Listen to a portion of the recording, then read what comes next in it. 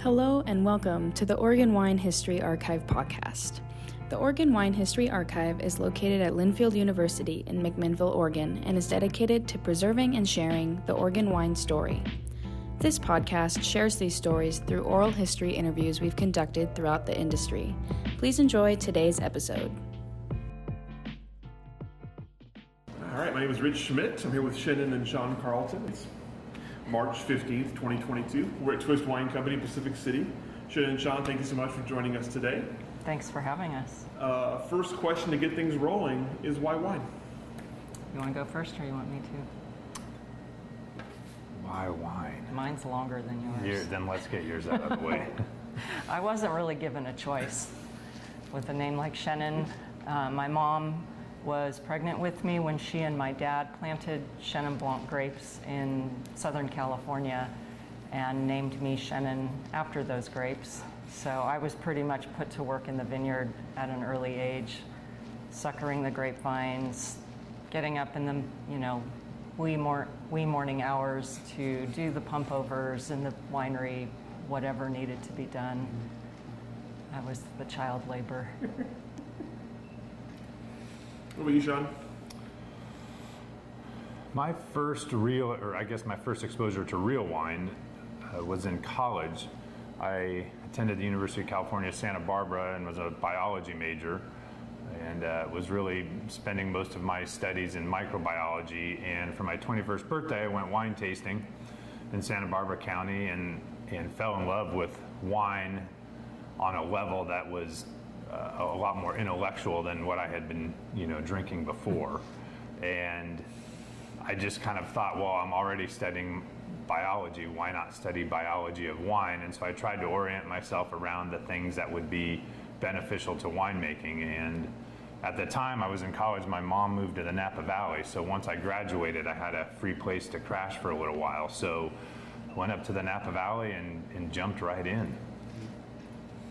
So we'll start with you, what about wine? You mentioned kind of on an intellectual level and exciting wines. Tell me about what about wine and the process of learning wine was exciting to you? One of the places we went in Santa Barbara when I was doing my 21st birthday was a winery called Gainey, and the tour guide there was really great. He was an assistant winemaker, and so we started off in the vineyards, and he was talking about the things that were going on in the vineyards, photosynthesis and nutrients and rootstocks, and then we went into the cellar and he was talking about fermentation and yeast and propagation, and those were all things and terms that I was familiar with from my studies but had never really thought of it in terms of real world applications. And up until that point I thought, maybe I'll go into pharmaceutical sales or something like that, and I just thought, wow, here's something that's really fun. And it sort of ties in with the stuff that I'm studying. Even though there wasn't a winemaking program at Santa Barbara, it was very similar to the things that I had been studying. And I thought, this is awesome. I can combine both things. I can combine being passionate about wine and at the same time having it be a science-based approach. And it was actually using my college degree. A novel concept, right? I know, so odd. And Chenin, you mentioned kind of not ever having a choice. I mean, like you said, being named Chenin from the start, you're just heading down that road. So tell me about growing up in wine, and at what point did you either kind of realize it was something you wanted to do or decide it was something you wanted to do as you got older? So it's kind of funny you ask it that way, because growing up, people would always ask me, what's it like owning a winery or working in a winery or being in a wine family? And I'm like, I don't know anything different. Like, I don't know anything otherwise. So it's just what we did. My brother and I were put to work at a young age, working the vineyard, working in the winery, working in the tasting room. You could get away with it back then. And so I didn't know anything otherwise. Like, I just thought that's what you did with your life. But as I got older and wanted to explore more, and I did some traveling and got to visit wine regions in other parts of the world. Still a teenager, so not sure what I'm going to do with my life. I started to question, like, what do I want to do with my life? And I had moved to San Diego and gone to San Diego State for a couple of years, going to school there. again, not really sure what I was going to do. And at some point, my best friend, whose family had also owned a winery in Temecula, where I grew up, they had moved to the Napa Valley, and I called her to see if I could maybe crash with her while I looked for a job and a place to live. It was that kind of, what are you going to do with your life moment? Do you want to stay in the wine business? But I needed to see it from outside the family perspective. For anyone who's tried to work the family business continuously, it can be challenging. So I moved to the Napa Valley, and I mean, I had like a couple of suitcases, a case of wine, and a bicycle. And I got a job at Chandon, rode my bike to work every day, and just started there. Started taking some classes at the community college there, and decided that wine was what I wanted to stick with. Well, before we get back to Napa for both of you, I'm curious about Temecula. Obviously, we've heard a lot about Temecula through our work here, and as one of the many California wine industries, not one that's obviously talked about as much or thought of as much as some of the ones towards the north. From your recollection, what was the Temecula wine industry like growing up in it? So my parents are credited with kind of inadvertently finding it as a wine growing region. They planted the first commercial vineyard there in the 60s, and it's kind of interesting now, having moved to Oregon now, and learning about the Oregon wine industry, and especially the Willamette Valley Pinot Noir roots. When my parents were looking at planting in Temecula in the 60s, there wasn't a lot out there, and they went to UC Davis, and they were told, you can't plant anything that far south. And it kind of parallels a similar timeline for when the Oregon Pinot pioneers were coming to the Willamette Valley, and the powers that be out of UC Davis were telling them, you can't plant anything that far north. And thank goodness everybody did, because the world's a lot richer wine world as a result. But yeah, my parents just forged ahead anyway. My dad's pretty stubborn, and he had an idea, and they planted Chenin Blanc and Petit Syrah, and from that spawned this whole industry now. But they were the first vineyard in the area. Ely Callaway got word of what they were doing at the time. He was the, I think, president of Burlington Industries, or textiles, and he showed up in a, I don't know, Cadillac or stretch limo or something chauffeured, and white suit, white patent leather, and stepped out into the dusty dirt to pick my parents' brain. And they were learning as they went, but as I think everybody was at that time. And they just forged ahead. And we were home winemakers for the first 10 years of my life. And then when I was 10, we started a commercial winery and just did it. To your dad's credit, there was a weather station in Temecula because of a lot of there had been a lot of cattle there at one point at the Vail property, and to his credit, he looked at the records from the weather station and compared them to the records of Napa Valley temperatures, and found that temperatures were very similar during the growing season between that part of Temecula and the Napa Valley. So he wasn't just completely going out on a limb. That's so interesting. How did as you were there, how did the Temecula industry grow while you were kind of observing it? When I was growing up, it was pretty small.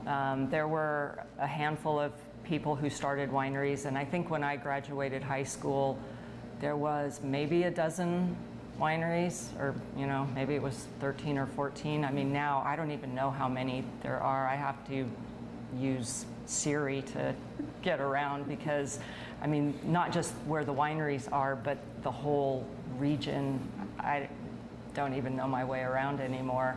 When I was growing up, it was very rural.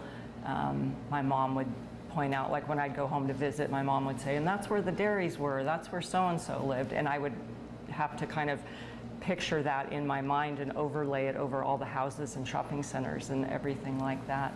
that had popped up, but it's completely different now. I mean, never did I imagine I would go sit on a patio with beautiful fountains and overlooking these vineyards and horse ranches and beautiful vistas and, $95 bottles of wine and stuff like that. It does sound very familiar. That's so interesting. I just remember the struggle. For you and the work growing up, obviously you mentioned you didn't know any other way. It was just how you did things. How did you feel that the business did? How did you feel your parents were doing with things? Did they enjoy the work? Did they feel like was it a big struggle? Like, how did it feel to you? Probably all of the above. I mean, it was a big struggle because no one took you seriously at the time. I mean, it was really hard to be taken seriously. And even when I moved to the Napa Valley in my 20s, like someone would find out you're from Temecula and they'd laugh at you, kind of thing. So they worked really hard to be taken seriously, to make the wines that they made and get them onto store shelves and into restaurants and stuff like that. So it was a labor of love, but it was a lot of hard work. So Sean, you mentioned that you got to Napa and just kind of hit the ground running. What was the first thing for you as you decided to kind of dive deeper into wine there? What was the first thing you did? I had a job working in a tasting room in the Napa Valley, and just thought I would work, in the tasting room for a summer and figure out something else to do. And I ended up really enjoying it, so I ended up staying for a long time. And so working in the tasting room led to being into sales, and then being into sales led into being into management, and it just kind of moved on from there. But I was always fascinated by the science side of things, and so I would always try to work a few days a week during harvest in the cellar to start understanding the way that things worked in the vineyard and in the cellar. And really, that's just kind of what started it. And I was very lucky in the sense that the company that I worked for, which is called Pine Ridge Winery in the Napa Valley, started a winery in Oregon, Archery Summit in the Dundee Hills. And so in the mid-90s, I was able to come up and do some work in the Willamette Valley at Archery Summit in the mid-90s, working some special events and harvest time, and so just started getting familiar with Oregon as well. So it was nice to have sort of these two different worlds I could bounce back between the Napa Valley and the Willamette Valley, and it was great. What were your initial impressions of the Willamette Valley when you got up here? I remember the very first time I came up, it was really, really foggy. And I remember flying into McMinnville and everything was just encapsulated in fog, and you're kind of driving down the roads and you've got these, wonderfully big trees, but everything's covered in fog. And like I kept thinking that there were going to be a whole band of samurai warriors riding out of the fog, and it was just really surreal, but it was beautiful. It was a completely different experience than the Napa Valley, and it just really kind of put in perspective that, yeah, it is cooler up here. It is a different climate. It's much more in that sort of Pinot Noir wheelhouse than the Napa Valley was. You talked about kind of you take a summer job that turns into much more than that. As you progress through the industry, tell me about learning the business of wine. Obviously, it's a kind of unique business. What did you learn about it that kind of allowed you to progress to marketing, sales, things like that? And what did you enjoy about that, the kind of process of learning about it? Well, certainly I tried to put myself in the production side of things as much as possible, because that was what my science background was. And I think because of that, that helped me on the sales side, because I was really nerdy about, what was in the bottle and how it was made, and having that passion in terms of selling the product. And, this was in the mid to late 90s, and so Silicon Valley was starting to blow up at the time, and so the Silicon Valley blow up was then pushing money into the Napa Valley, and it was kind of creating this almost domestic royalty in a sense that these sort of, Northern California, Napa Valley, Sonoma County wineries were starting to turn into these trophy wineries almost. A lot driven by some of that Silicon Valley, that new money, that instant money, the stock options. And so it was really fascinating to be out there selling product, and I was trying to sell it based on, quality in the bottle and the things that were happening in the vineyards. And the company that I worked for had a very strong commitment to vineyards. And we were almost exclusively estate bottled, and we like to make wines from different regions of the Napa Valley. So we were bottling by appellation. So we had a Stag's Leap District wine, we had a Rutherford wine, we had a Carneros wine, we had a Owl Mountain wine.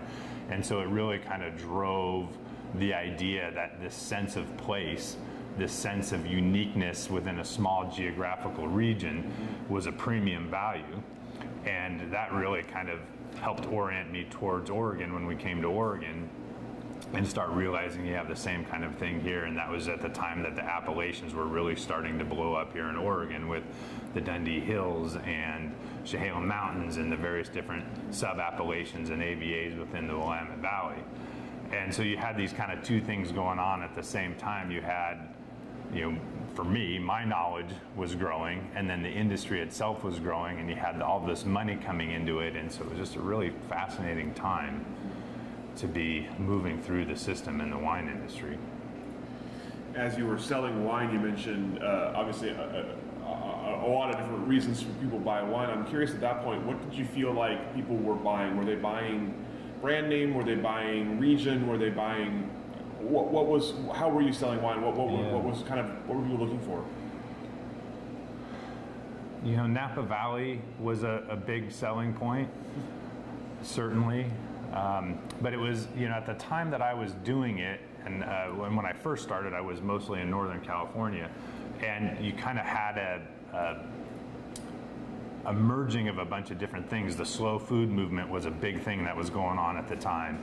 You had the sort of counterculture restaurants like Chez Panisse in Berkeley with Alice Waters, and it was really more focusing on the slow food concept, which was, making food for quality rather than quantity, and finding small producers, finding high quality ingredients, finding things that were maybe only in season as opposed to things that you could get all year round, to take advantage of that. And that was something that was paralleling what was going on in the Napa Valley at the time with wine, is that you were having this next phase of wine coming in where there was a much larger focus on quality than there was on quantity. And so you started seeing newer clones coming in, you started seeing lower yields in the vineyards, you started seeing vineyards and wineries trying to plant vineyards with higher densities to drive the quality up. And so there was this sort of mirror from what was going on in the gourmet food scene and restaurants in the Bay Area with that kind of slow foods approach. And then the same thing was happening on the wine side, where you start seeing wineries and winemakers trying to orient their vineyards around that same idea of driving for quality rather than quantity. And so as that progressed, I definitely saw a noticeable trend in wine sales towards those products that were, visibly seen as more quality oriented. Interesting. So Chenin, you mentioned you weren't sure about things, and you ended up back in Napa Valley. Tell me about kind of initial experiences in Napa Valley, and what convinced you that wine was something you wanted to continue doing? I don't know if there was like an aha moment for me, but working at Chandon, I would sometimes on my lunch break go up to into the lab and read some of the more technical publications, and that's, I think, was a big moment for me, that I realized I really did want to stay in the industry. I didn't know if I was going to go back to my family's or do it in the Napa Valley or end up somewhere else. I just knew that it was something I wanted to stick with. I was working as a tour guide and kind of as a sales and marketing guide. I had been living in France for a year and had just returned, and my French was still pretty fresh, so I was hired by a French-owned winery and pretty much took anyone that came through from the parent company, or even, just even if some French people walked in off the street, they would call me to take them through or talk to them. But I think reading those publications in the lab and talking to the enologists and the people working in the lab really got me interested in pursuing it. And eventually I started subscribing to those publications and just reading them from end to end. And I don't know, when Sean and I met a few years later, we started home winemaking in our living room. We'd have like big, food grade garbage cans full of wine fermenting, and we'd try to remember to leave the windows open so we didn't suffocate the cat and stuff like that. I'm looking forward to hearing more about that. So it's interesting. We've had a lot of sort of not necessarily aha moments, but the things that draw people in. That's a new one to me. To be so excited about the enology part of things, the technical part of things. What about that? Why was that something that grabbed your attention? I think when I was working at Chandon, there were some really great people that. And it wasn't just the lab people. There were some of the vineyard guys too. That, like, Chandon did a lot of education of their staff, and some of these people were just so down to earth and so easy to talk to and so approachable that I think had a, it's kind of like when you have that one teacher that makes you really excited about whatever subject. These were people that made it really exciting, and I have friendships with some of these people still today. But we've all kind of... Sure. So let's talk about the two of you meeting and how you met and how you came to make wine in your living room from that. Well... I guess technically the first time we met was at Chandon, although we didn't really realize it at the time. But Chenin was in charge of a hospitality party that was couch potato, wine paired with popular TV shows and junk food kind of thing. We were trying to make sparkling wine like more down to earth, and so I came up with this idea of pairing it with popular TV shows of the day and like junk food, so Lay's potato chips and Hershey's Kisses, what were the Swanson frozen dinners? Is that what they were? No, that was one of the hospitality parties that Richard threw.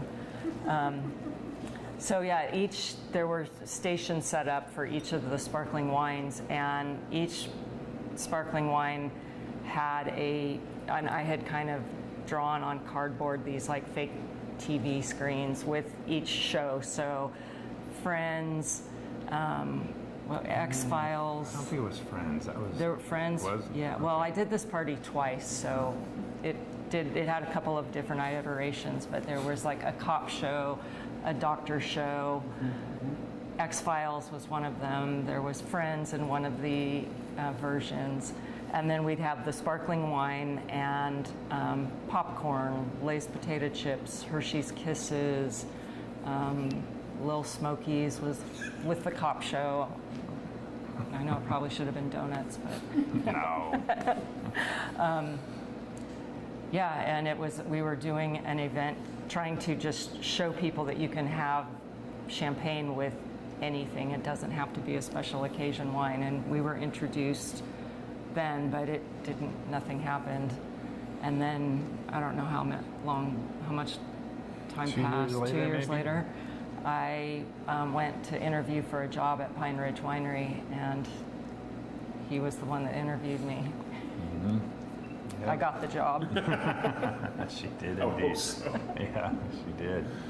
So yeah, that's where it started, and we both obviously were in love with wine and started making wine at home. We'd go out and pick basically what was considered second crop. It was the stuff that was left hanging on the vine after first crop was picked, and we would try to let it ripen as much as we possibly could, and then go through and pick all the second crop, which was brutal because the clusters are smaller and they're fewer and farther in between, and the weather's crappier, and and then we would come home and throw it into food grade garbage cans in the living room and try not to do kill all the our cat. punch downs in the living room. Yeah, try not to kill the cat and try not to kill ourselves with the carbon dioxide buildup. And it's amazing that we survived.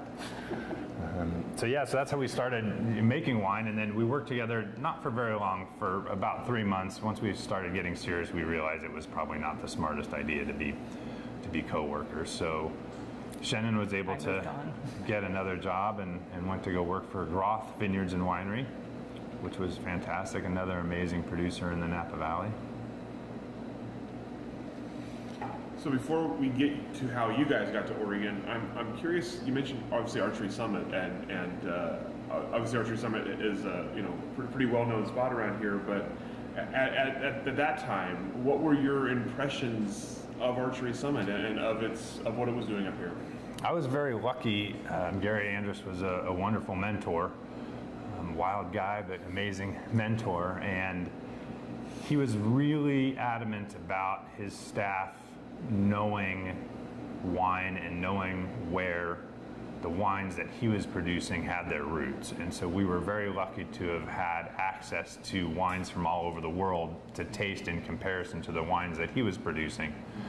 And so I had a fairly good exposure to red Burgundies and certainly Napa Valley Pinot Noirs. And Archery Summit was founded the year before I started working at Pine Ridge, and so the first vintage of wines were in the barrel at Pine Ridge. So the first year I'm not there anymore, but Archery Summit made the wine in 2 different places. So some of the grapes were brought down to the Napa Valley and made there, and then the other half was actually made and fermented at Christum Vineyards. And one of Gary's ideas was to try to see whether or not a physical separation and making them in different places, making the wine in the Napa Valley versus making the wine in Oregon had any effect on the quality of the wine. And so I got to taste that first vintage of Archery Summit out of the barrel down in the Napa Valley. It was aging in the barrel.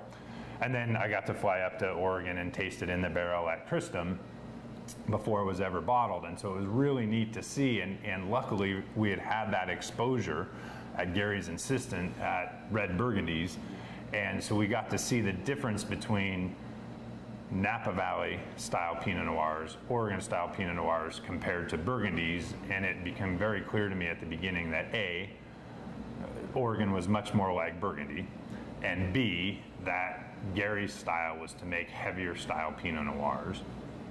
And that has always stayed with me, that preference for a little bit heavier style Pinot Noir. But it was really fun to watch those wines develop in that first year. And then the second year, everything was made up in Oregon. And then as that was happening, the caves were being dug out and built, and the winery was kind of being built around it. So the first couple of vintages of Archery Summit were as the facility was being built. And so it was really neat to see that right from the very beginning of that first vintage, and then to watch it progress as more and more of the vineyards started taking hold. That first few years we were purchasing grapes from other people as the vineyards were maturing and taking hold, and then to watch the evolution as it became more of an estate bottled operation was really fun. So you've met, you've gotten starting to get serious. You're making wine together in your house. At that point, what are you thinking? Are you thinking that eventually you'd like to have a brand together? I mean, what's the plan at this point, and what are you thinking next? I think we knew pretty early on that we had some similar ideas as far as that we wanted to take it further and have our own winery. And I think one of the really big things for me anyway was that we realized we had some similar ideas on how we wanted to sell and market wine, because it can get so, I always called it Niles and Fraser Crane, and I had gotten involved with a group that in Napa that was trying to kind of promote wine to younger people, to our generation at the time when we were younger. And, you know, so many people were in my age group were not necessarily turning to wine when they would go out. It was, you know, there was very early on in the craft beer thing, and we were of course into that as well, but you know, people were drinking other things than the wine their parents drank. And so, you know, that was part of the reason I came up with that, you know, champagne and popular TV and junk food idea for a party. And so we knew that we wanted to, we had similar ideas in like how we wanted to run our tasting room. We always knew that we wanted to have beer in our tasting room, which was completely unheard of then. And so we actually did write a business plan for the Napa Valley. We had no idea how we would ever pay for that, get the money, get someone to believe in us, to invest in us if we wanted to go that route. But we did the exercise. One of the things that we found was that there was and I alluded to this a little bit earlier with sort of the Northern California almost becoming this kind of domestic royalty, there was an exclusivity involved with premium wine that started becoming a primary driver of the marketing. And associated with that was this almost kind of culture. So it was a very vocabulary driven, it was very technical driven, it was very complicated driven. And so the marketing almost became, this is a complicated beverage for complicated people. And as recent college graduates that were hitting the Napa Valley, our opinion was that that was maybe not a long-term strategy for the industry, because our contemporaries were switching and going from beer to vodka and from beer to spirits and not going from beer to wine because of that barrier. And so as the baby boom generation was blowing up and making lots and lots of money, that sort of paralleled the evolution in the wine as it was moving towards more of that sophistication. And we were worried that that would come to sort of a grinding halt as the next generation came up, was not making as much money as their parents were, and had already had experience moving towards microbrew and distilled spirits that were really easy to get into. We were very concerned that that would not be a lasting marketing plan for the wine industry. And so we always envisioned ourselves as making premium wines, but having a way of bringing it a little bit down to earth and explaining it in a way that really, if you think about it, it's all alcohol is fermented sugar, right? And so we have a tendency to make wine really, really complicated, but at its base, it's the same thing as beer, it's the same thing as distilled spirits, it all comes from the same place. And we really wanted to try to approach it from a little bit of a less complicated, less sophisticated way of marketing the product. That was before hard seltzers came on the board too. You hadn't have to worry about those yet. Yeah, although there was a first incarnation of it when I was in college. There was a product called Zima, which was essentially a hard seltzer. Yeah, it was a malt beverage, right? That was carbonated. Oh yeah, I think we were kind of talking about, you know, just how we wanted to market our product, and really we're trying to market it as a product that is a fun, everyday experience and didn't need to rely on that sort of sophistication and complication and excessive terminology. And so when we had, you know, written our business plan, that was our goal, was to have a winery and tasting that would be more education oriented and really have that direct one-on-one interaction with our customers where we could break it down. And that was one of the things that I made for a goal for myself, was to take what I had learned in college and the science that I had learned behind it and try to distill it down into something that was a little bit easier for people to understand, so that we could present wine as something that was fun and you could make it as complicated as you wanted to. And so taking things like talking about the ripening of a grape and how we pick a grape, and comparing it to a bell pepper. The difference between a red bell pepper and a green bell pepper is time.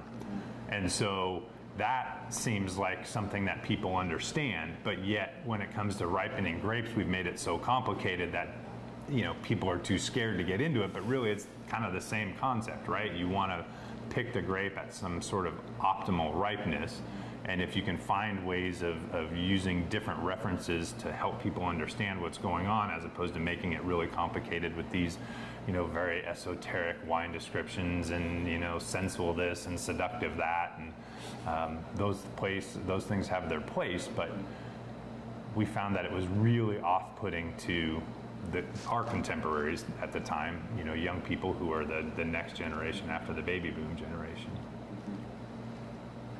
But we never implemented our business plan in the Napa Valley. Never came around to happening. Yeah. So what did prompt the move up here? What was sort of the next step, and how did you end up in Oregon? The winery that I was working for, Pine Ridge, after Archery Summit, really got established and had been running for a long time. Danielle Andrus, who was the founder's daughter, was moving on, and she was the general manager at the time. And so Gary asked me if I'd be interested in the position. So I told him I would be interested, but that I wouldn't do it without having given Chenin the opportunity to see Oregon if we were going to move from the Napa Valley to Oregon. So we flew up and checked out Oregon, and I spent one day in Oregon. Spent one day checking out Oregon. Yep. And it was not a rainy day, which was really pretty false advertising at the time. It was early in the season. Yeah.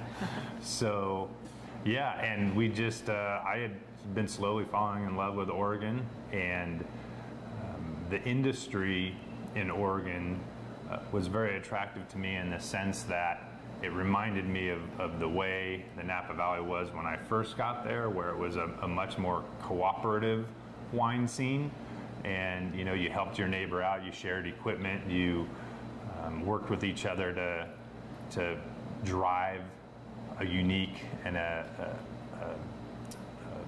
sense of place style marketing. And that reminded me of the way the Napa Valley was before it sort of started heading down that royalty path and a little bit more sophisticated and complicated and expensive.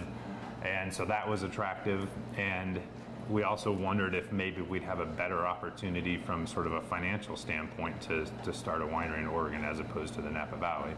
And that was at the time, the Napa Valley, where land prices had gone from, $10,000 an acre to $100,000 an acre. So that was starting to become a much more difficult prospect. Yeah, and I guess we just decided we would do it. We did it. Yeah, so that was in 2001. Yep, 20 years ago. So Chenin, you mentioned you didn't have a lot of Oregon experience. When you moved up here, what were your initial impressions? Well, it was beautiful for about 2 weeks, and when I got here. So the first thing we did was go get me a Columbia rain jacket and went to a few wineries. I remember being struck by Elk Cove because the colors were changing and it was just so beautiful over there. And then it started raining, and it was a super wet year that year. I forget how many days, dozens and dozens and dozens and dozens of days in a row we went with I think it was over rain. 100. It was crazy. It was some crazy, but I just went for it. I didn't have a job right away, and so while he was at work, I would go around, and we were set up in an Archery Summit house for the first little bit when we moved here, which was nice. It gave me plenty of time to kind of get a feel for the lay of the land, and so I would go out and with a compass, because it was before our cars had, or we had phones with it, and would just go look at properties. And we were looking for a piece of property that we could plant a few acres of vines on, and I would go out during the day and just check off the list of properties, like this one might work, this one won't work, and then we'd just went from there. And eventually I did get a job. I got a couple of part-time jobs working for some wineries, but I don't know, it was fun, but it was challenging all at the same time, trying to kind of get to know a brand new place, and people that we knew from our Napa days at the time wanted us to just jump right in and start making wine, and boy, do I have great Pinot Noir grapes to sell you. And I'm like, I'm not ready for that yet. Like, I need to get a feel for this place first. And then when we were ready to start making wine, the sideways effect had taken hold, and none of those grapes were available, but that's okay. It wasn't meant to be. And what were your impressions of the Oregon wines at that point, of what you were drinking as you were around, and of the people making them? What did you think of the industry? Wonderful wines, and I did get to go out like that first Thanksgiving and visit a couple of wineries and taste the wines and meet the owners and winemakers. I would also go to the Ponzi wine bar in Dundee, and they had the Ponzi wines, but they always had guest wines too, so I learned a lot by just going there and hanging out and tasting different wines and taking home a different bottle of wine for Sean and I to have for dinner. But I thoroughly enjoyed all the wines that I was tasting and trying when we first got here. In the late 90s and early 2000s, it's kind of hard to go back and think about those times, but it was hard to sell Oregon Pinot Noir then. And there were groups of wineries. We would get together and we would go out and we would do these road shows where we would go out across the country and try to introduce various parts of the country to Oregon wine.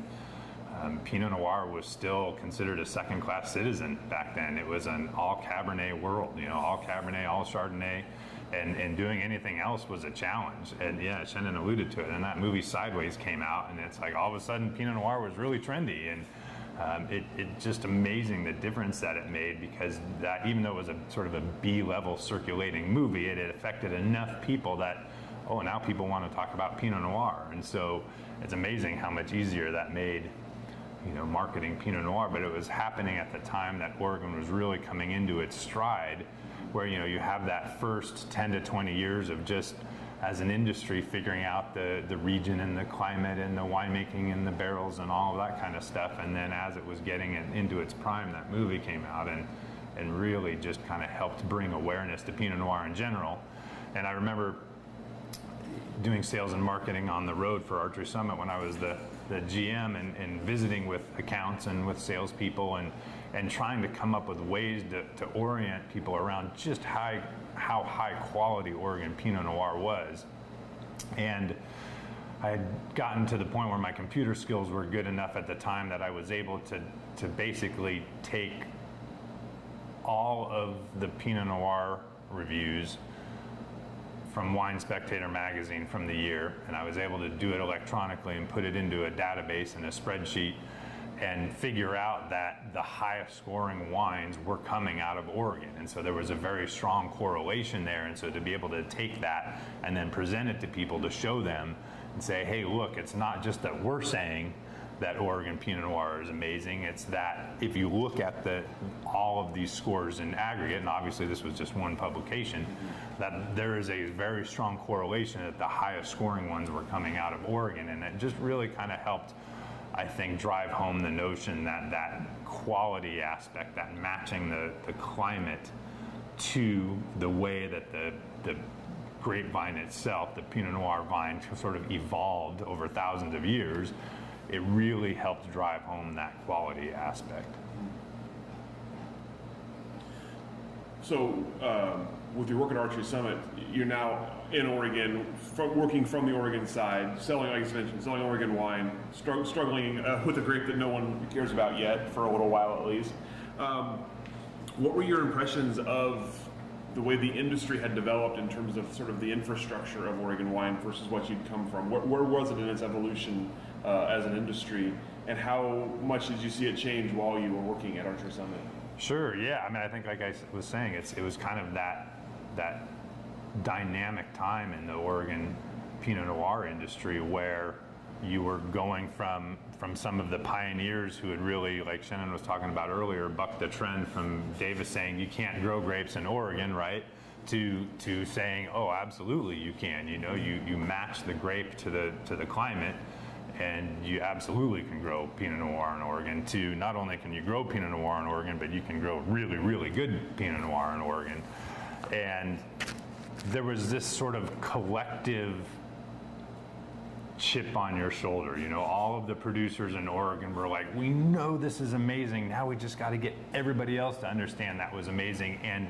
And the collaboration, I think, was really incredible. And that was a key aspect of marketing Pinot Noir at the time, was the collaboration, where we knew that if we just went out as one entity, it was going to be a hard sell. But if we got together and we put, you know, 6 or 7 or 8 or 9 wineries together and did this traveling road show, that we could, number one, show that A, we're a neat community and that we all care about each other, and B, it was exposure to that many more Oregon wines. And so we could go in and we could do an invasion of New York City, or we could do an invasion of Atlanta, or we could do an invasion of Denver, and just showcase the wines. And it was a lot easier to grab restaurant and wine buyer and retail store people together when it was, hey, there's 7 or 8 Oregon wineries coming out to do this event, as opposed to just one. And that collaboration, I think, was really, it drove it home for me, just how different the Oregon wine industry was. So Chenin, you mentioned that it took a while to feel comfortable, it took a while to be ready to do what you wanted to do. So tell me, when you were ready, what was kind of the step? How did you get the ball rolling on making your own wine?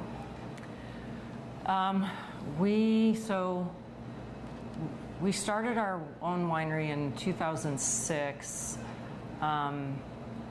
and I had been working like some part-time jobs at different wineries. We had a piece of property that we had bought in the Eola Hills, but in the Yamhill County side of Eola Hills, thinking that we would put a few acres of Pinot Noir, or a couple of acres of Pinot Noir on the property.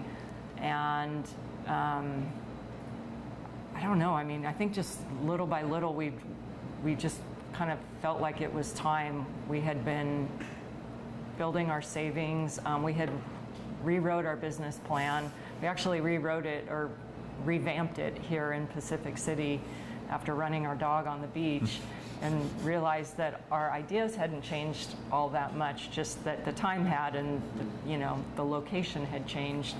And Sean was ready to move on from Archery Summit, and we just knew it was time to quit our day jobs and take that leap of faith and go out on the limb and see if it would break or not. And so our first vintages were actually, our first couple of vintages we did, what do you call it, negociant style? So we just, we bought some wine and finished it and put it out there, started distributing it across the country. And then in 2006 started crushing our own grapes, and those started being released a year to 2 years later, and it just kind of snowballed from there. Yeah, I think one of our core drivers was that same concept that we'd had when we wrote the business plan in the Napa Valley, was how do we bring wine to younger people without it being overbearing.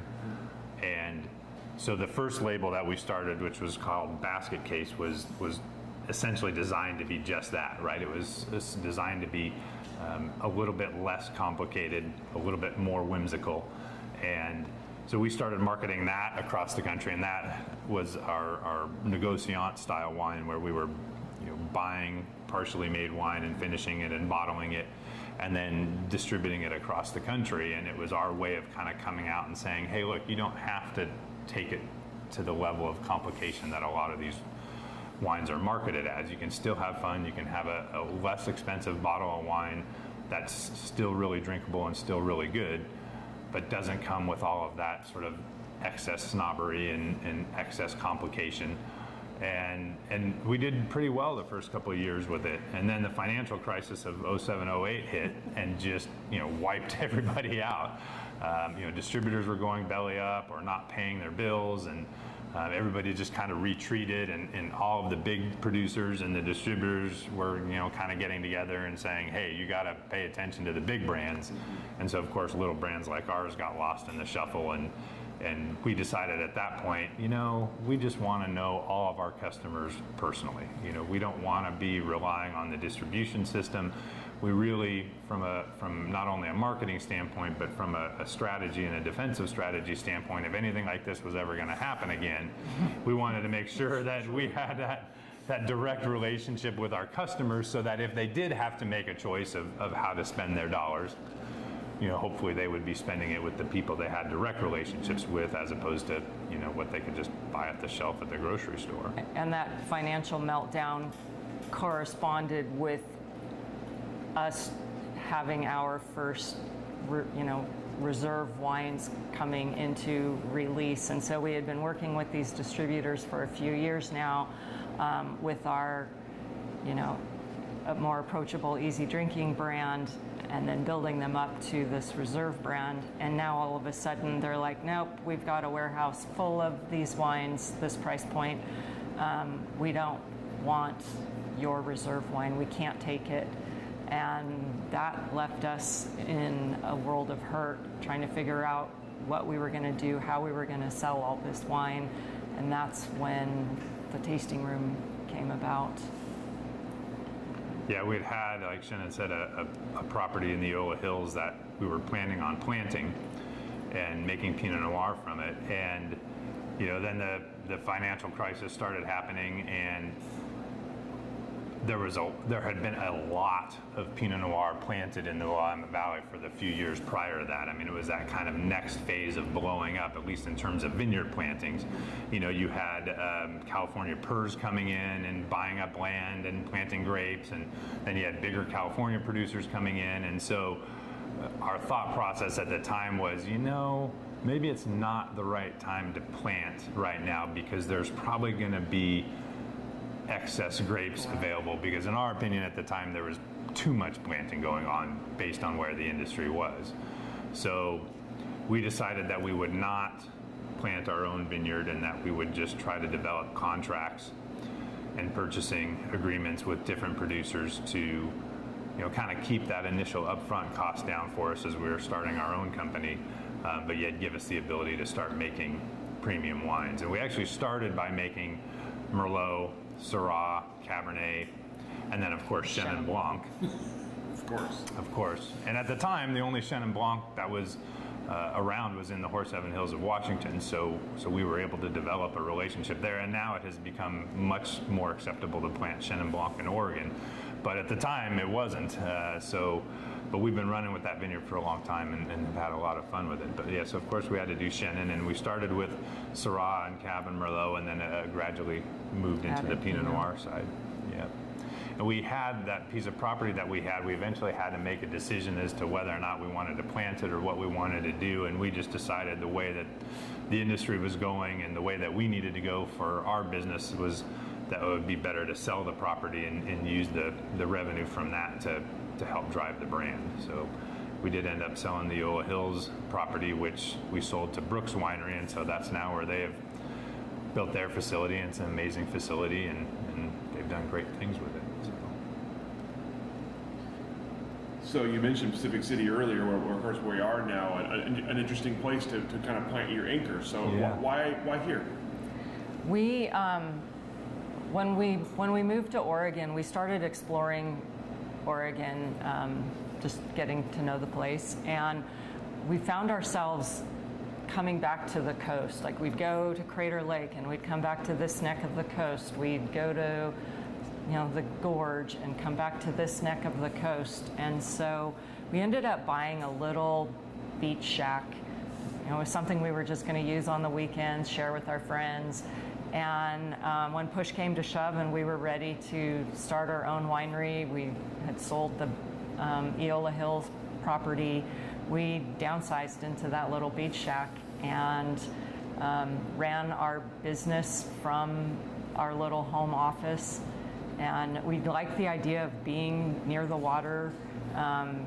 Both he, having gone to school in Santa Barbara, and where I grew up in Southern California, I was never very far from the beach. I went to school in San Diego for a while and would go study on the beach.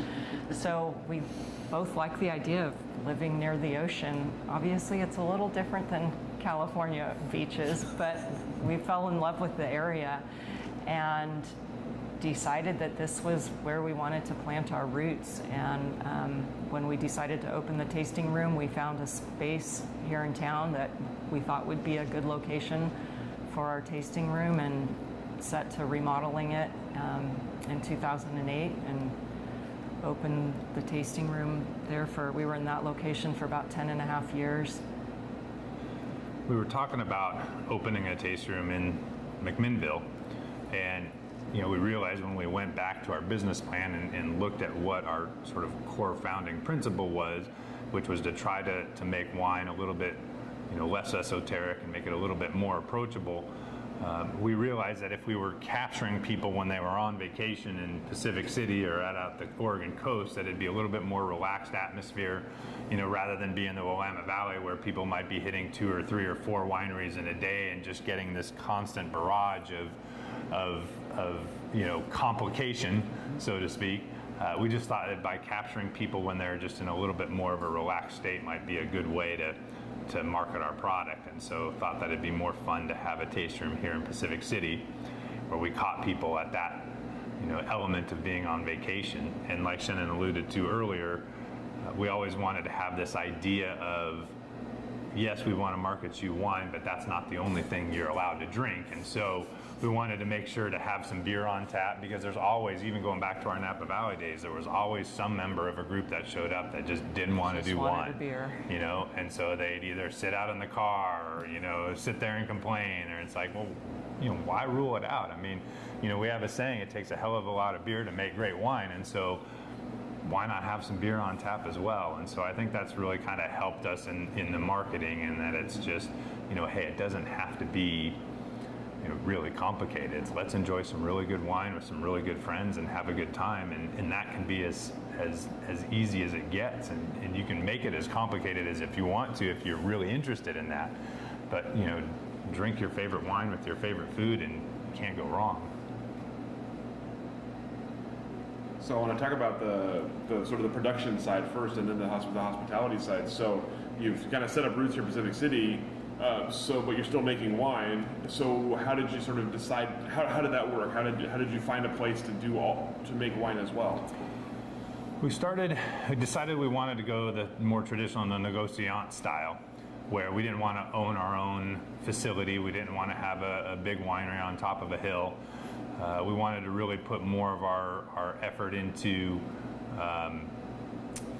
marketing the wine and having an opportunity to create the product that we wanted to, but not have to be winemakers ourselves. So we thought that the negociant model would work out well for us. And a friend of mine, Aaron Hess, had left Rex Hill and had started working at 12th and Maple Wine Company, which was really at that time trying to market themselves as that sort of negociant custom crush style facility. So we decided to pull the trigger, and that's where we made our first few vintages, was having Aaron make our wine for us, and decided that model worked for us. So we could have Aaron be the winemaker, and we could focus more on the marketing side of things, and it worked out really well. And then after a few years at 12th and Maple, and sadly with Aaron's passing, we decided to move on, and another friend of ours, Remy, had decided to open up her own place, and so we started making our wine with Remy, and had her make our wines for us. We make most everything at Remy. We do our Chenin Blanc at our Stewart, so it's kind of nice. It's right next to each other. And how, in terms of sort of, obviously for a lot of people, sort of the control is an important thing, right? Making what you want, how you want to make it. So using friends as winemakers, how have you kind of felt the balance of, you know, giving over control to someone else while still making it your wine? How does that work for you? I think having the relationships that we have with these people and, you know, discussing from the get-go like what we like, because, you know, the style of wine that we want to make might not necessarily be exactly the same style that they produce, but because we can all talk about it and taste through everything together and, again, just keep the communication going, we can get what we want, and they understand us and the type of wine that we want. Rob's always teasing me, like, the Chenin Blanc's not quite done yet. It doesn't have the acidity that you like. He knows what I want in that wine. Yeah, you know, we're pretty strong in our opinions of how we think wine should be, and I think that helps guide us. There's particular styles that we like. Certainly you can imagine the styles of wine based on our experience, and so those are the styles of wines that we gravitate towards. We like a little bit heavier style Pinot, we like a little bit more oak, we like a little bit more extraction, and so those are the types of things that we enjoy. And I think having that friendship really helps, because our winemakers know what we like. You know, they know the style that we like, and it allows us to have control over the direction that we want to go and the overall impression of the wine, but not have to be there for the, you know, actual day-to-day winemaking of things. So you mentioned that the Basket Case was the first brand name. What point did it become Twist? Basket Case is the name of our winery and LLC, but we didn't have a tasting room right, you know, from the get-go. So when it came time to open the tasting room, and by then we had started some of our other labels had been released, and we didn't want to, I guess, just be pigeonholed under the Basket Case label, because that had a specific following, and we wanted something that would be a little more encompassing, and we came up with the name Twist as kind of, I guess, the umbrella over all of the different brands that we make our wine under. At the time we were opening our tasting room, we wanted to have a name that would be synonymous with the tasting room, that could, like Shannon said, be an umbrella name for our company. And both of us were really into vinyl, and we were putting in place basically a vinyl library at our first tasting room. And so we also knew that, based on our direct experiences with cork taint, that we didn't want to put corks in our bottles of wine. We wanted to have everything be screw capped. So Twist kept kind of coming up in all these different things that we were doing, and so we thought it would be a nice overall name. One of the things that Shannon and I learned when we were down in the Napa Valley was that most of the wineries of the Napa Valley, and certainly the ones that we worked for, made multiple different types of wine, but they were all under the same label. So when you walked into a facility and you saw all the bottles of wine, all of the labels were the same, and the thing that changed was whether it was a Cabernet Sauvignon or a Merlot or a Sauvignon Blanc. And there might be little changes with color of the font and that sort of thing, but really all of the labels were presented as the same. And it's great for marketing, but what we realized year and year as people were coming back and visiting, they'd come in and God, I don't remember what I bought. You know, all the labels look the same. I don't remember which one it was. You know, I don't remember if it was the Rutherford Cab or the Howell Mountain Cab. And so we just decided that we wanted each style of wine that we made to have its own identity. So rather than have one label with one name on it, we decided that each different style of wine that we made would have its own identity, so that if you came back the next year, you could say, oh yeah, I remember it was the wine with the naked lady on the label, or it was the wine with the crossword puzzle on the label. And so we have a few different brands. Shy Chenin, obviously named after Chenin, and that's just more of our sort of refreshing, you know, Chenin Blanc and Rosé. And then Stumbling Block is a label that we have that we make a little bit, just a slightly sweet style wine. And then Moodlight Merlot is named in honor of Chenin's father, who was a Hollywood lighting director. And so he was always into setting the mood with lights. And so, and in fact, invented the mood light. Invented what he called the mood light, which was a mood-invoking light that you could set up in your living room to have a cocktail party with. And so, and then our reversal label is our reserve label. And we were really drunk one night and realized that if you took the word reserve and you reverse 2 letters, it becomes reverse. And we knew we wanted to make a reserve label, but at that point, we knew that the word reserve had kind of lost its luster. I mean, you could go into a grocery store and buy a $5 bottle of wine that said reserve on it, so it didn't have the same kind of cachet that it did when we were first starting out in our careers. So we wanted to have the concept of a reserve wine, but we didn't want to call it reserve. So when we came up with that idea of reversing 2 letters and make it reverse, we thought that that would be a good way of designating our reserve wine. You can always tell a wine name story is going to be good when it starts with "we were drunk one night." Yeah. It's always going down. That's how all our labels get invented, is "we were drunk one night." Mm-hmm. So with the location here, you mentioned a very different kind of mission than if you're in the valley. Like you're talking about tourists, you're talking about people who are maybe coming once a year, once every couple of years. So tell me about building your business here and about finding customers, and was it something where it's like, oh my gosh, why wasn't there a winery here before? Or was it like, did you have to kind of, did you have to find people that wanted to come here? We threw a big party on the beach and invited everybody that we knew and told them to invite their friends. Had a big barbecue, and yeah, when our first Chenin Blanc and Rosé were released, we took a couple cases down to the beach, dragged a barbecue down. We had home brewed a keg of IPA and poured that for the people who didn't want wine, and kind of introduced ourselves that way, and then took it from there. Opened our tasting room, and Pacific City is a pretty small full-time population, but there's also a lot of people that have second homes here that come out pretty regularly, and so little by little we got to know these locals and regulars, and they became our following, and it just kind of almost like the concentric circles just expanded from there. Yeah, I think we were sort of accidentally at the right time. Pacific City was getting more and more popular. Once sort of social media took off, and everybody's taking a picture of the Rock and of the Cape, and standing up and doing the selfie pose at the end of the Cape, and it just kind of started driving more people here. And I think going back to that aspect of having some beer on tap and having a nice selection of beer helped us with locals too. So it just kind of, in a sense, doubled our potential customer base, because not only could we capture the wine drinkers in town, but we could capture some of the beer drinkers in town.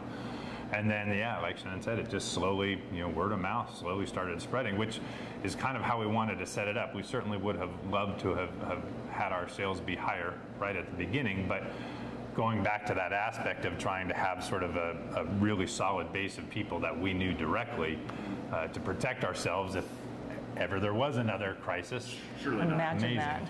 that.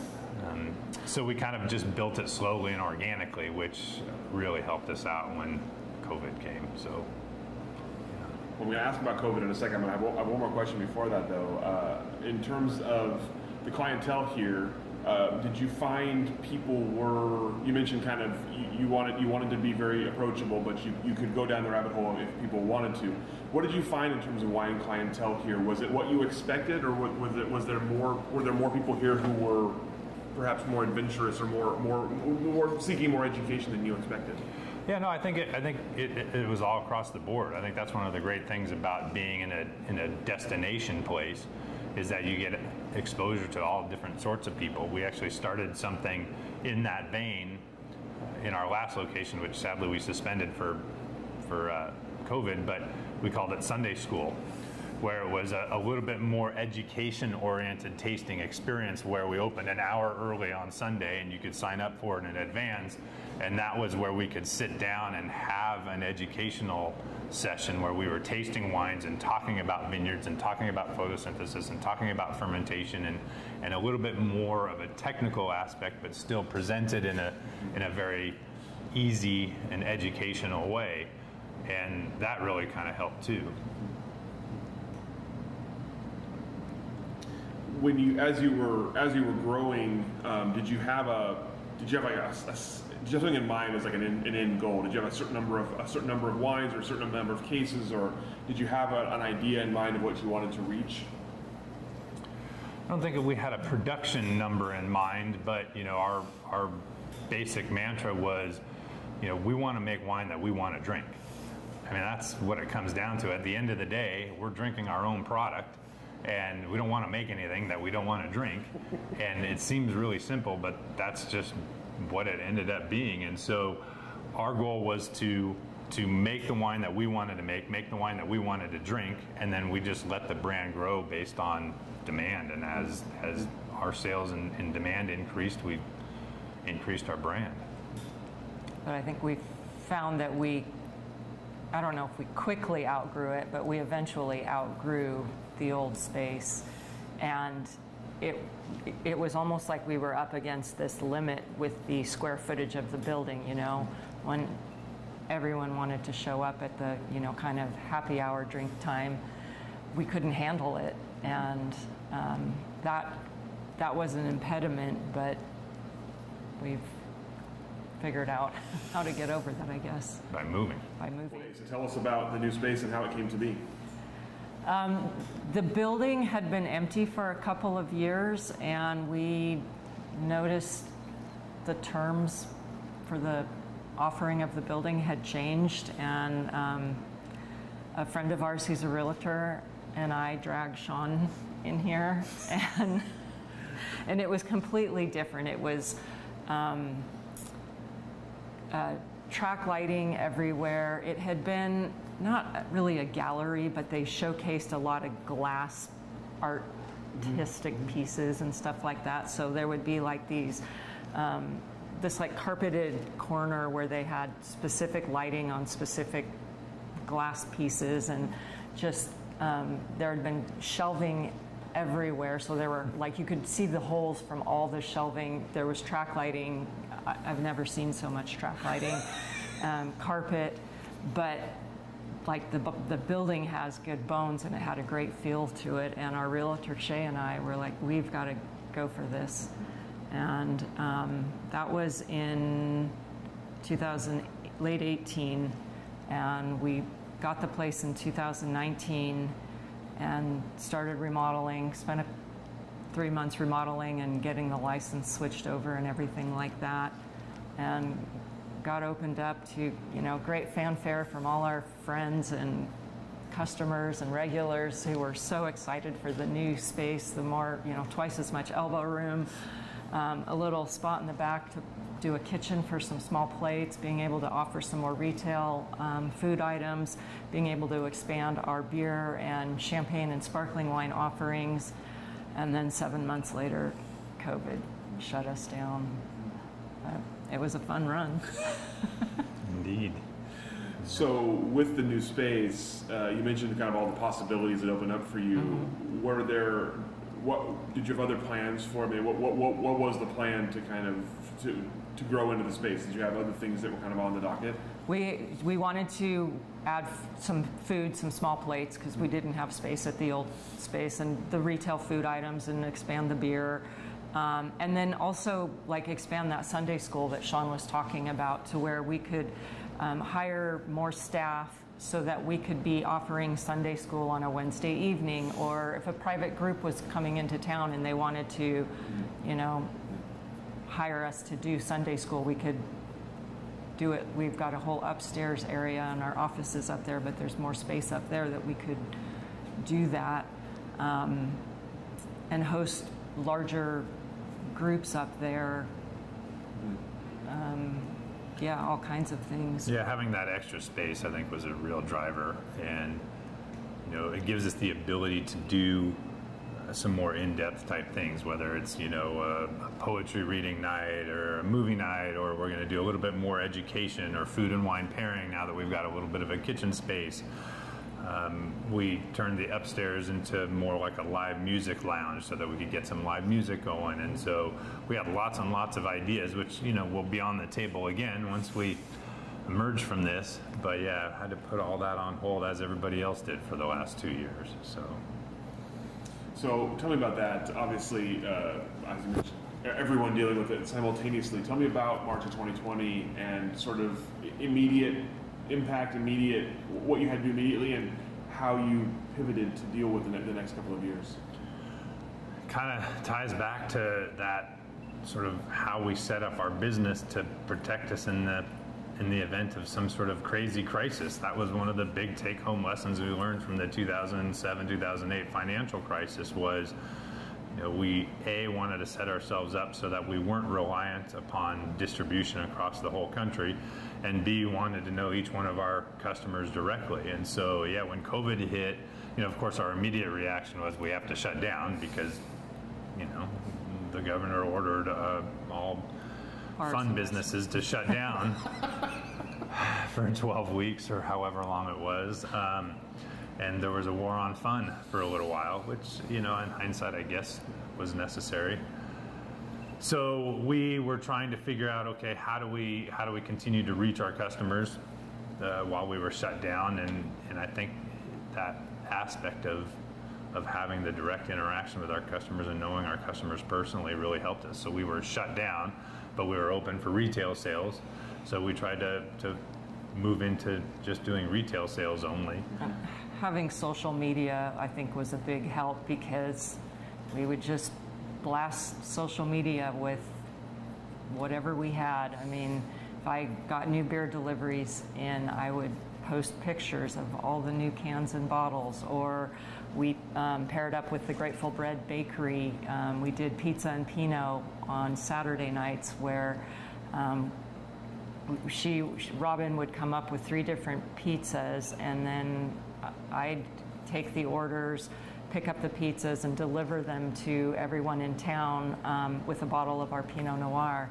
And it helped introduce our wine to some new customers in town who had been customers of the bread, but not customers of Twist, and vice versa. Well, everyone's a customer of the bread, so.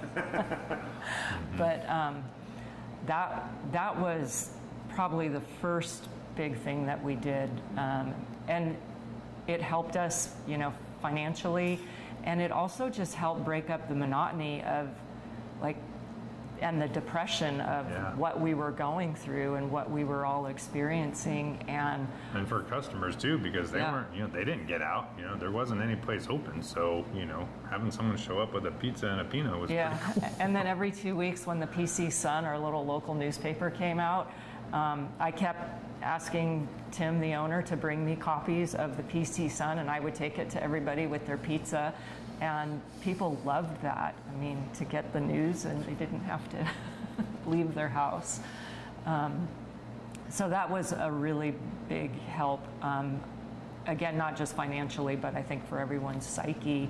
But we spent those first few weeks, one of us would be down here waiting. We set up doorbells, as you heard earlier, for deliveries, and we put a sales window in the kitchen, and would do all the sales that way, especially in the beginning when there were so many unknowns, and people would ring the doorbell and we'd bring the wine out to them. We set up a little delivery here in town so people could call and we could do contactless delivery. We had people that we would just leave their purchase outside their garage or just inside their garage or wherever they wanted us to.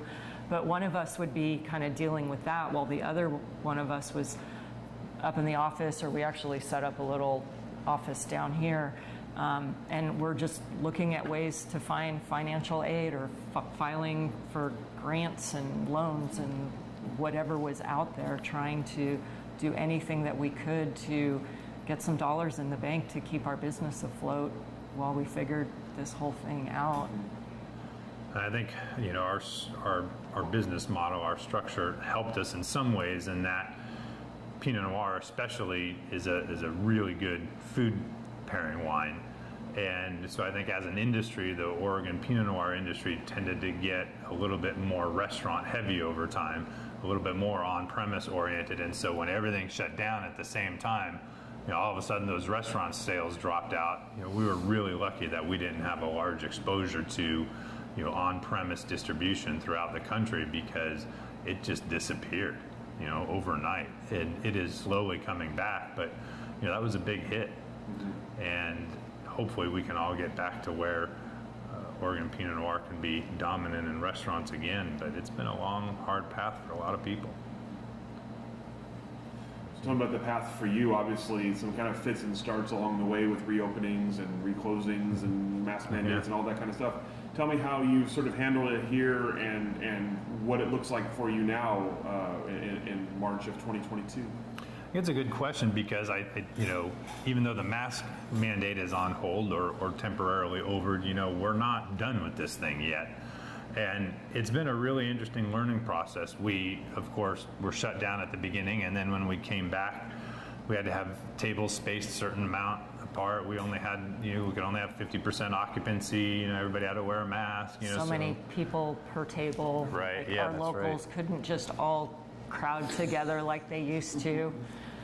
So it was an interesting. One of our big draws was people would hang out at the bar and socialize, and then that disappeared overnight. And so we absolutely had to follow all the rules and the procedures, and we spread out and we lost tables and we minimized capacity.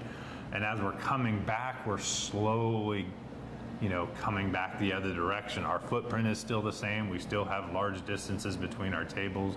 We're still limiting the number of bar stools that we have. And I think there's going to be this transition period where people are going to need to get comfortable being out again. And luckily we have the space here to do it. But I think that a lot of this is going to stay. I think that it's going to change the dynamic, and at least in the short term. I don't know if we're going to have people fighting over each other for bar space in the next year, and I don't think we're going to have crowded table spacings. I think we've got to grow with our customers and understand where that comfort level is. So, as you look ahead, then for your business here and for both the winemaking part of it, the production part of it, and the hospitality part of it, what are you looking ahead to now? What's coming next? Finding staff. Well, that's going to be a challenge for a little while. A lot of what we're able to do here in the tasting room is going to be dependent on staffing, and it's always been an issue out here at the coast. COVID has definitely exacerbated it. And unfortunately, the wine industry isn't one of those industries that can turn on a dime. When you're talking about having long-term contracts and you're talking about 3 to 4 years to make a red wine, when something like COVID hit, you don't have the ability to change your production as fast as something like a COVID crisis. And so we've kind of just kept things even keeled. We haven't wanted to rock the boat. We haven't wanted to make too many big changes. And so as we're coming out of it, we're now going to have to take a look at the way the industry is, look at how our customers are, see where things are heading. And it's going to be making that transition from a little bit more of a defensive posture to, okay, what's our opportunity now? And I don't think that question is answered yet. I think we're still another year or two from figuring out what the new normal on the other side of this thing is going to be. And personally, I'm loath to make too many crazy changes until we have an understanding of where that's going to go. Is there anything you're looking ahead to that you want to do, either from a varietal perspective, from a style perspective, from a event perspective? Is there anything you're looking ahead to that you're kind of excited about in the future? Just getting back to a little more normal or pre-COVID normal. I don't know if we'll ever get there, but it's just been a really exhausting couple of years. One of the things we've tried to do with our tasting room is kind of make it a little bit like a community living room and have it be a place where people can just kind of hang out and relax. And we lost a lot of that, so we kind of lost a sense of community over the last couple of years, and I think everybody has. And so we're just going to have to reevaluate as people's new comfort level, and are we going to get that sense of community back? Are we going to be able to hang out together again? And I'm very much looking forward to that, but I can certainly understand that it's going to be a little bit of a transition. I think some of that's starting to come back. And a couple of the good things that have come out of all of this is our new patio area out back. We now have some outdoor seating that's really nice in the summertime, and a big lawn area that serves as overflow. And these big long tables over here, those were our COVID tables.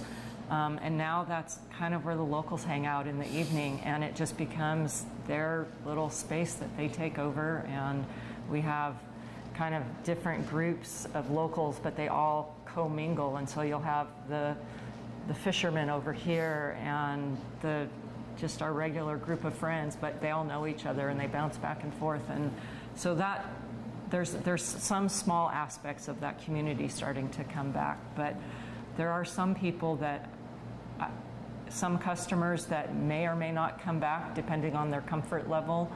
And you know, we're still delivering wine to their doorstep if they want it, but as far as how comfortable they feel coming back in here like the way they used to, I don't know if that will ever happen, or it might just take them a little bit longer than others. I think one of the things that's going to happen, especially with the direct to the consumer market, when you're selling directly to customers, I think the concept of a safe space is now going to be in everybody's idea of where they want to hang out. You know, it's all going to be, do I feel safe in this space? How many people are in this space? You know, even though the mask rule is over, COVID itself isn't over, and so I think that there's a way to distinguish yourself by providing a safe space for people to hang out. So I want to talk about the industry a bit more from kind of a mile high perspective here. Let's talk about, obviously you've been around Oregon wine for quite a while now. You've seen a lot of changes in the industry. Tell me about the biggest changes you've seen. What are the biggest changes from kind of introduction to Oregon wine for yourselves to now? And what does the industry look like to you now in 2022? That's a tough question. It is. That's why we asked. Yeah. Well, it's certainly a bigger industry, that's for sure, and I think that you're going to see that continue to grow, and I don't mean that in sort of a general aspect, but I guess I do. I think that one of the things that we have seen is we're seeing this influence of climate change happen. And you know, when I first started coming up to Archery Summit in the mid-90s, you know, our average harvest date was into October, and as we're progressing and we're now into 2022, you know, average harvest dates are into September. And so, you know, some of that is just changing in knowledge and how we've evolved, but I think that there is something going on with climate change, and because of that, I think you're going to see, especially things like Pinot Noir and Chardonnay, you're going to see more of the larger volume producers move into Oregon, and we've already seen that happen over the last 10 to 15 years, and I think that trend is going to continue. And so I think in some ways that will be good in the sense that it will be getting Oregon Pinot Noir and Oregon Chardonnay into a much wider audience. But at the same time, I think it also is going to present opportunities to distinguish yourself in that sort of quality to quantity battle.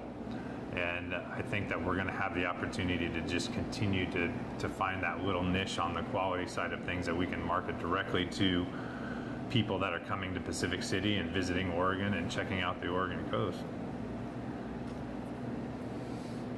With Pinot Noir specifically, obviously it's been Oregon's bellwether grape for a long time now. We're seeing more and more places doing what you're doing, where you're making Pinot, but you're also doing a lot of other kinds of things. How do you see that progressing? Do you see something else either taking over for Pinot Noir or challenging Pinot Noir as the dominant thing, or do you see Pinot driving Oregon forward and other things just sort of kind of falling in line? I think you're just going to see more and more varietals coming online. I think Pinot Noir is always going to be the backbone of the industry. And then certainly Chardonnay has been coming on strong recently, but I think you're going to find, especially as a little bit of climate change creeps in, it's going to be a much more conducive environment for a broader selection of grapes. Like we said earlier, you're already starting to see Chenin Blanc being planted in the Willamette Valley. We're getting our bigger reds down from Southern Oregon.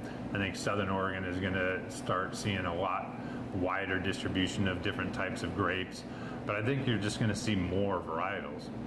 And I think customers appreciate having that diversity. I mean, we've heard it here a number of times where, like, someone gets tired, they can't taste 5 Pinots in a row, and they're like, thank you for having 1 Pinot, 1 Merlot, 1 Syrah. I mean, I know everyone has their own taste, everyone likes different things and what they like, but it's nice to be able to show, like, the difference in these different varietals, these different wines, and what Oregon can produce. I mean, in the Napa Valley, and I use this analogy from time to time, where you have the Carneros district in the south where you get your Pinot Noir, and then as you head north it gets hotter, and so you get into your bigger, heavier reds.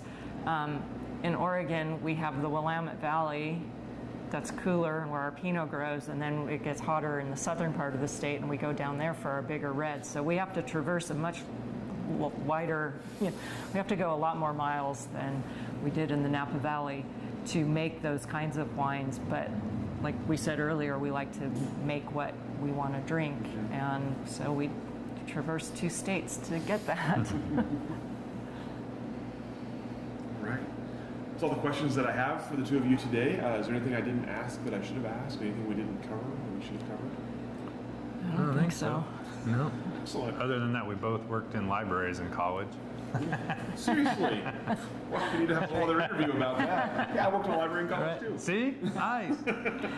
No. Awesome. Libraries and a record store. Yeah. That's a good combination. And we were both DJs. That's right. We were both That DJs. sets you up for everything. Yeah. That's awesome. Thank you both so much for your Yeah, time. thank you Thank too. you. Yeah, thanks for coming out to the coast. Real hard sell there. Thanks for your time and your stories, and we'll let you off the hook. Sounds good. Thank you for joining us for this edition of the Oregon Wine History Archive podcast. And thank you to all our supporters, partners, donors, and interviewees who have helped make our project a success. Be sure to check out our website at OregonWineHistoryArchive.org for more interviews, photographs, wine labels, and more. And stay tuned for more interviews as we tell the story of Oregon wine.